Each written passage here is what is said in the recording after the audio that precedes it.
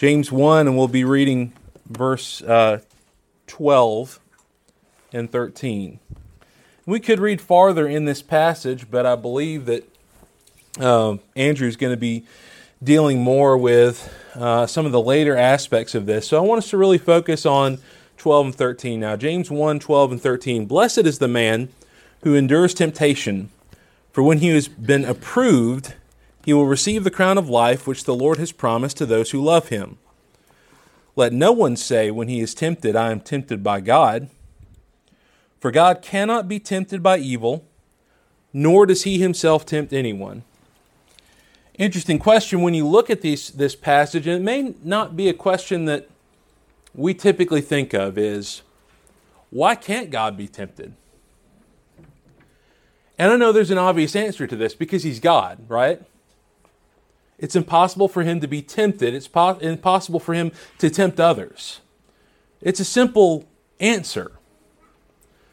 But maybe sometimes looking at simple answers and digging deeper can help yield some good things. And so today I'd like to talk about just some very brief things. This question kind of drew me to think about the greater nature of God that is expounded upon in the book of James. How is God portrayed by James? I think that's a good question for us to consider. So that's the first thing I want to look at. Secondly, I want to deal with this question of temptation, trials. What does that really mean, and what are we talking about there? And try to pull out precisely what is being said when he says God cannot be tempted by evil, nor does he himself tempt anyone. We want to get a proper perspective on that. Because we have a God, and we have a God that shows us that he is there for us, that he wants to provide for us, that he wants to take care of us. And if we get to a point where we feel like God is sort of testing us in a sense of waiting for us to fail, we don't see God as clearly as we ought to, if that's our image of who God is. And finally, we want to just sort of make some applications and consider what this all ultimately means altogether. So first of all, I want to talk about our faithful, unfailing God. Our God who's there for us. Our God who doesn't stop being there for us. Our God that helps us in every way. In various places throughout the book of James, we see these things about God. Back in verse 5, where it says, if any of you lacks wisdom, let him ask of God, who gives to all liberally and without reproach, and it will be given to him. Another translation I looked at, I think it was the Lexham English Bible, said, he gives without reservation this wisdom. There's no holding back on the wisdom that God wants us to have. And it's this wisdom, this full and complete wisdom that the world, of course, does not cherish. The world doesn't care about this wisdom, but we can cherish that wisdom. We can seek after it, and God gives it liberally and openly without any reservation whatsoever. How awesome is that? He gives us every good gift. Verse 17 of chapter 1, every good gift and every perfect gift is from above and comes down from the Father of lights, with whom there is no variation or shadow of turning.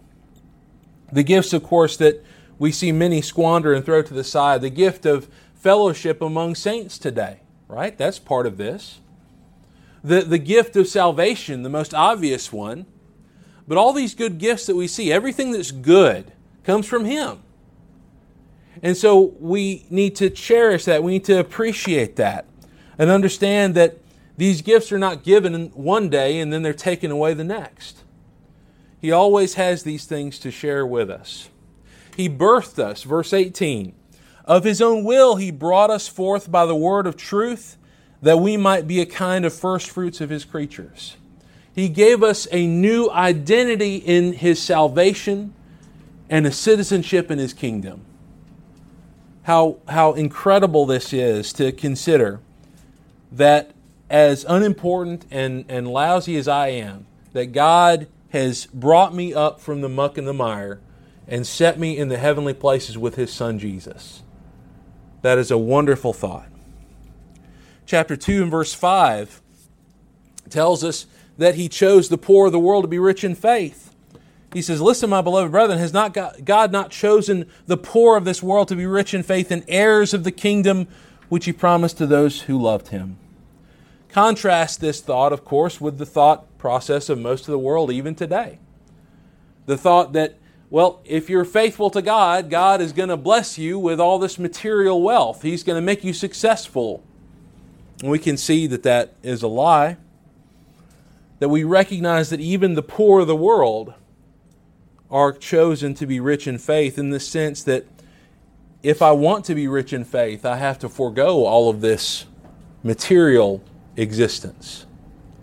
And I'm afraid that grabs us no matter what. We have to be very careful about that. And then a statement in chapter 4 and verse 6. And in this context, I want us to keep in mind what's being said. He's talking about the conflicts that they have. And in verse 4, he talks about if someone is a friend of the world and makes himself an enemy of God. And he says, does the Scripture say in vain, verse 5, the Spirit who dwells in us yearns jealousy? But he says in verse 6, but he gives more grace. Therefore, he says, God resists the proud, but gives grace to the humble. The Lexham Bible says he gives greater grace, and some of your translations might even say that. And I think that's a more accurate concept to what is actually being said here, because we recognize that there was grace that was given. There was a limited grace that was given under the law of Moses. But now we have greater grace, and a grace that is greater than anything that has come before and anything that will happen afterwards. And so look at all these things, and there may be more that I haven't seen in the book of James that tells us about the nature of God, but just the picture that we have of God in James is just this God that He's always there for us, and He always provides all these good things for us, and He's always ready to sacrificially help us and to place us in these great places. And as we think about this, I think this will help us kind of consider these things in the right mindset. That our God is faithful, He's unfailing, He's not going to stop. Well, let's talk about this question of what does this mean? Temptation, testing, trials, what are we talking about? Because when we look back at James chapter 1, you've got a few different words there. You've got in verse 2, you've got various trials. In verse 12, you have the man who endures temptation, being tempted by God. All of these words are rendered in different ways, but it's the same Greek word. And I won't try to pronounce it. But both renderings in the New Testament in this chapter are based on the same word. And so we recognize that this idea of temptation and testing is really kind of the same thing. And this can present some problems. Because we might think we're being tested by a certain situation, but then we're tempted by sin. And sometimes we tend to file those in different areas. But I would suggest that maybe we think about it as all the same thing, but with maybe at least 4 ways of that being shown. And I want to just briefly go over these things. First of all, you might have a test that is allowed, and I say allowed by God, because I think it's a sense where God Himself doesn't bring up these tests necessarily, but He allows these things to happen. And with what hope, with what focus? And I think that's the difference, is the focus of these things. And it depends on the giving or receiving of it as well. But you could have a test that's allowed with the hope of success for the person tested. I think an example there is 1 Corinthians 10 and verse 12, where Paul says, therefore let him who thinks he stands take heed lest he fall. God's going to use these temptations, these trials, to help us maybe come to a better understanding of where we really are in growth. He goes on in that, verse 13, no temptation has overtaken you except such as is common to man, but God is faithful, who will not allow you to be tempted beyond what you're able, but with the temptation will also make a way of escape, that you may be able to bear it.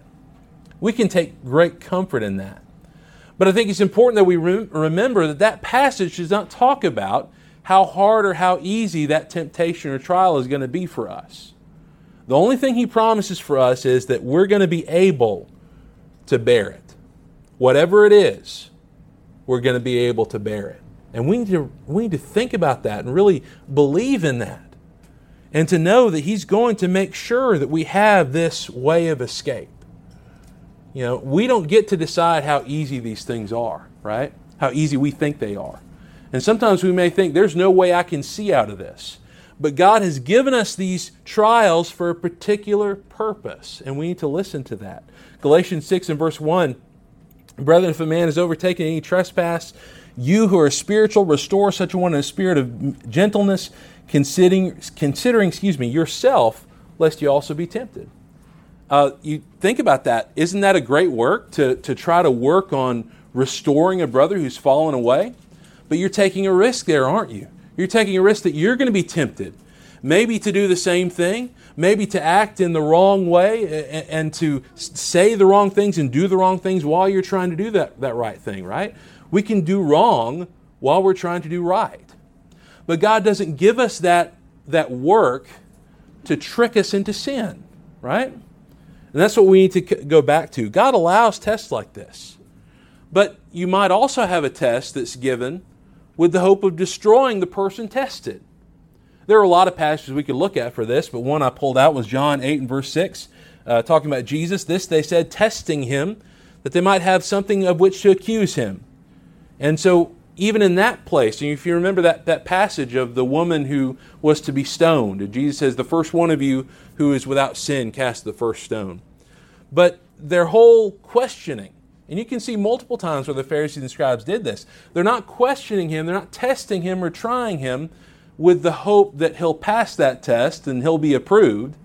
They're hoping to pull Him down. This is a very different way of giving that test and a different motivation. And so we go back to James 1, nor does He Himself tempt anyone. And the implication is, when we go back to verse 13, is God cannot be tempted by evil, nor does He Himself tempt anyone to evil. And I would add to that in the sense that in the same context, that's what we're talking about. And so when it says that God cannot be tempted, or that does He Himself tempt anyone, I'm not sure that is absolutely 100% on its own. I think the context is that He can't be tempted by evil, and He can't tempt someone toward evil. Let's keep looking through this, and maybe we can talk more about it in the next hour as well. That you could have a test that I think not just the way that it's given or allowed, I think it's about how we receive these tests that become so important.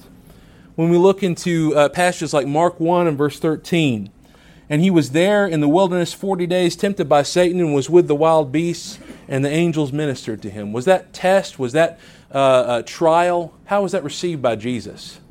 I think it was received fairly positively. You know, He worked through it. I don't think He had fun doing it, but He worked through it.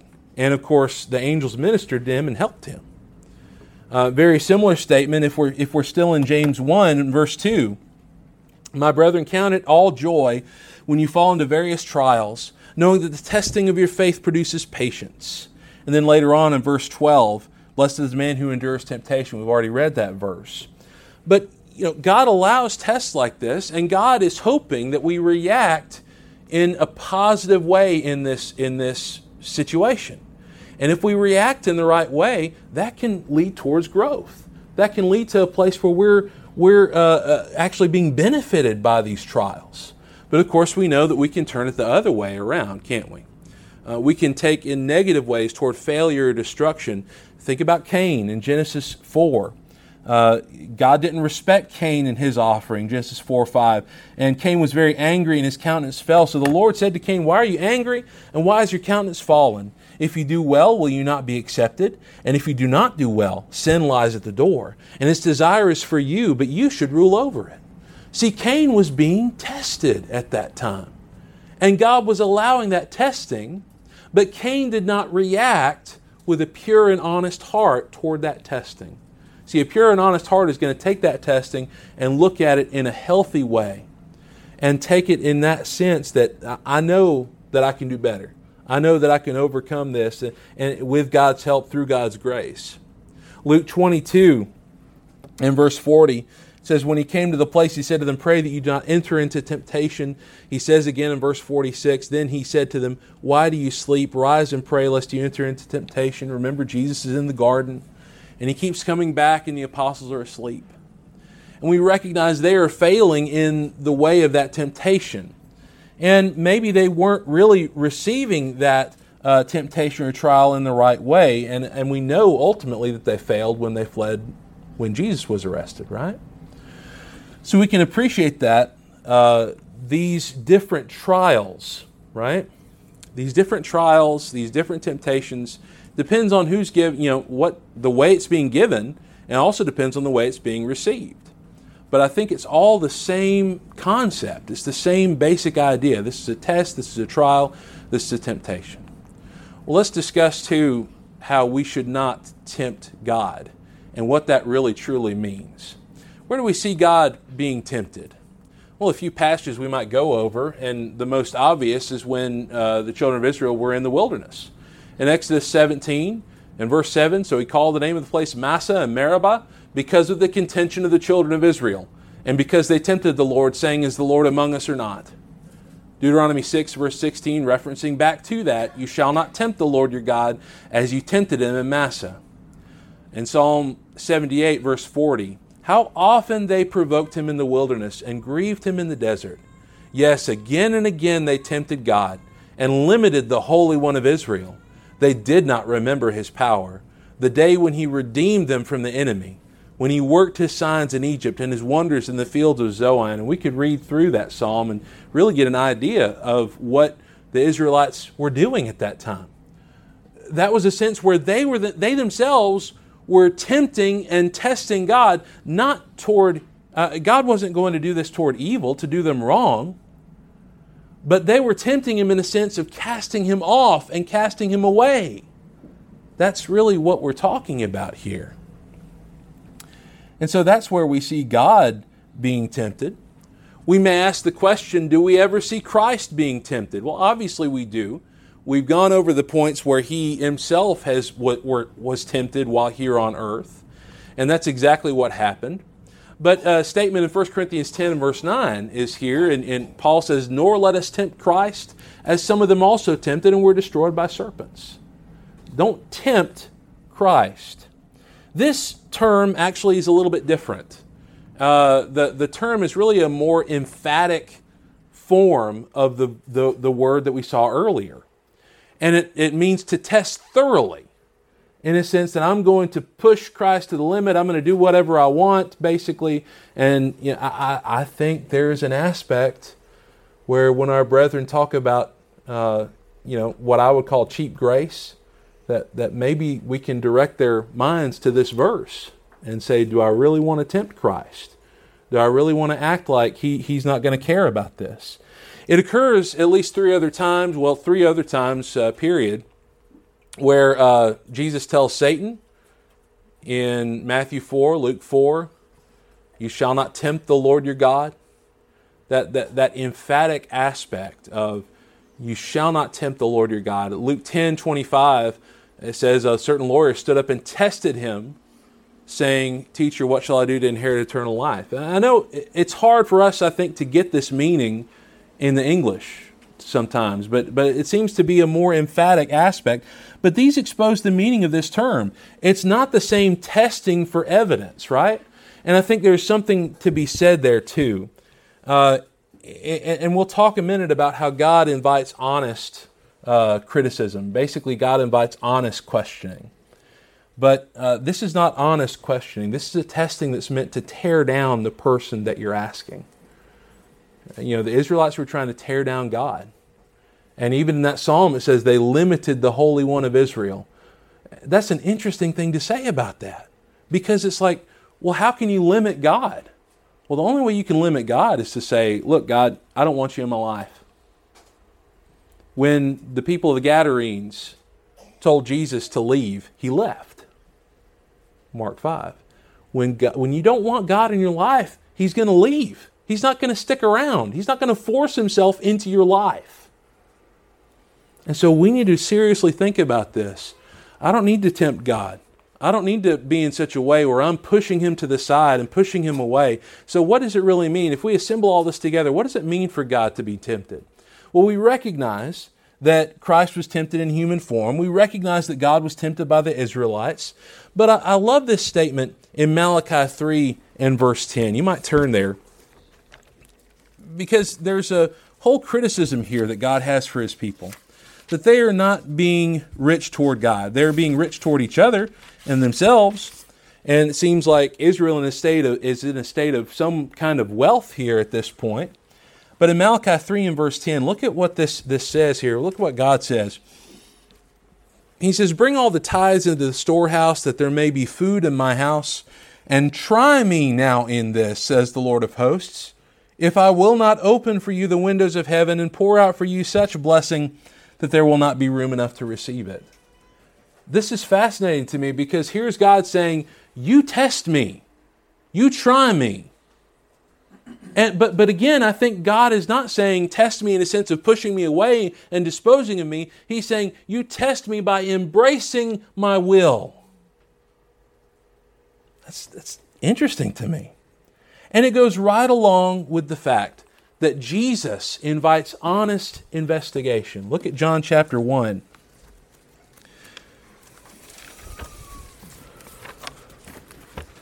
There are plenty of people, I think, in this world that are taught all through their life, don't ever question God. Don't ever question what he says. He's God. And I think there's something that's valuable about that. We need to be careful that we don't go beyond our bounds and think that, well, I know more than God.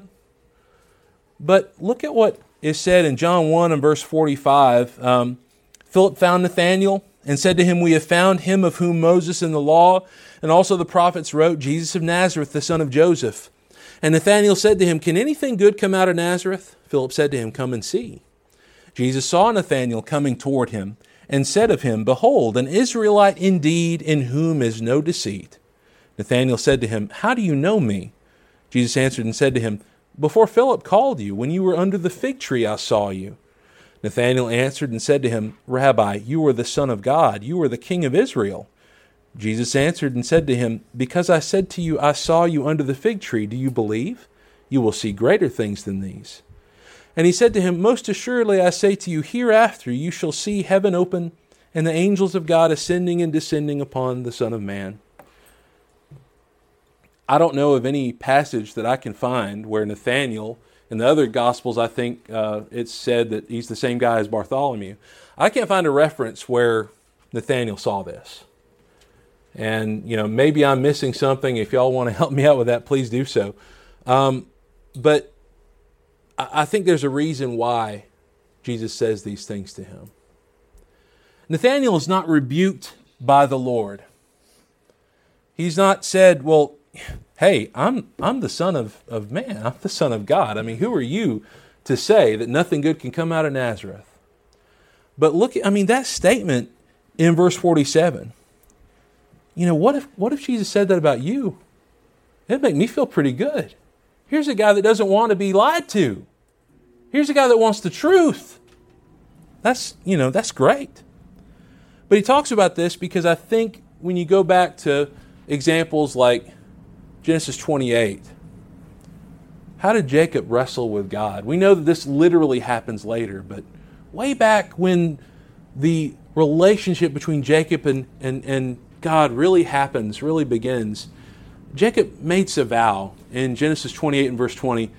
He says, "If God will be with me and keep me in this way that I'm going, and give me bread to eat and clothing to put on, so that I come back to my father's house in peace, then the Lord shall be my God."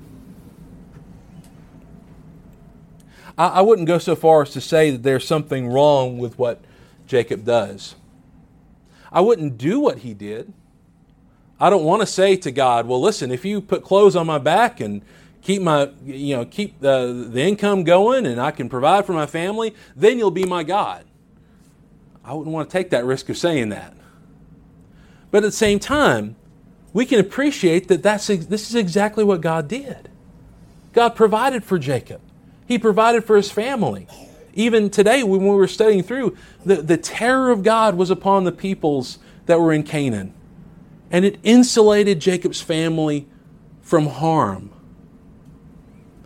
I think that comparison between Nathanael and Jacob is so clear that we need to take something from that.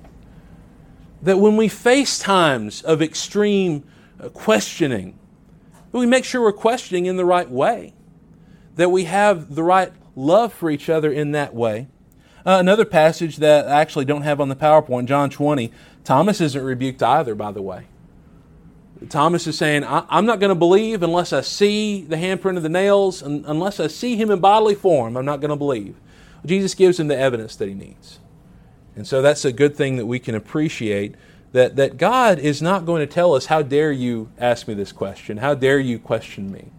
God's open and honest. If we're questioning in the right mindset, He's going to look at us in those ways. But I do want to say this before we finish up the lesson.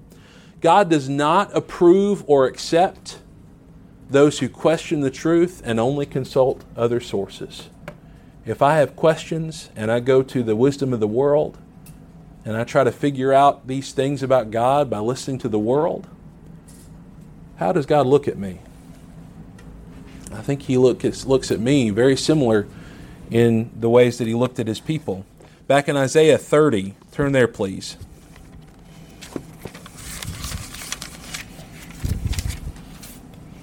Isaiah 30, and the way that this is phrased is just so interesting, because God is saying, you make this known. You make sure people will know this forever. In Isaiah 30 and verse 8, now go write it before them on a tablet and note it on a scroll, that it may be for time to come, forever and ever, that this is a rebellious people, lying children, children who will not hear the law of the Lord, who say to the seers, do not see, and to the prophets, do not prophesy to us right things. Speak to us smooth things. Prophesy deceits. Get out of the way. Turn aside from the path. Cause the Holy One of Israel to cease from before us. And I think that exposes the wrong way of questioning God. When I'm questioning God to push Him away, I am tempting Him away from me. I am testing Him in such a way that I do not want Him in my life. And God's not going to look at me favorably in that way. We need to be so careful that we don't get to that point. I think we can be deceived into this concept because we see Israelites being deceived. Nehemiah 9:26, nevertheless, they were disobedient and rebelled against you. Cast your law behind their backs and killed your prophets who testified against them to turn them to yourself. And they worked great provocations. That provocation, provoking the Lord, tempting the Lord in these ways, I think that's what we're talking about. Jeremiah 2:30, in vain I have chastened your children, they receive no correction. Your sword has devoured your prophets like a destroying lion. Lamentation 2:14, your prophets have seen for you false and deceptive visions. They have not uncovered your iniquity to bring back your captives, but have envisioned for you false prophecies and delusions. It's so easy to believe a lie. And as we think about these things, as we consider the truths of God, we need to be thankful that we have a God that helps us to see through these lies and to understand these things. So really, just to sort of sum up, we're talking about God being tempted, but not in such a way where He could fail and falter and do the wrong thing. We're talking about God being tempted as of our fault and our failure to want to be a part of what He's doing, to want to be a part of His kingdom. And if we have that mindset of being a part of His kingdom, guess what? We have the freedom to ask these questions and to say, why is it that this is this way? And we can consult His Scripture and we can learn more about Him. And so He's given us all these great and wonderful gifts. He's faithful. He's unable to be tempted or provide temptation toward evil. And again, that's what I would focus on back in James 1.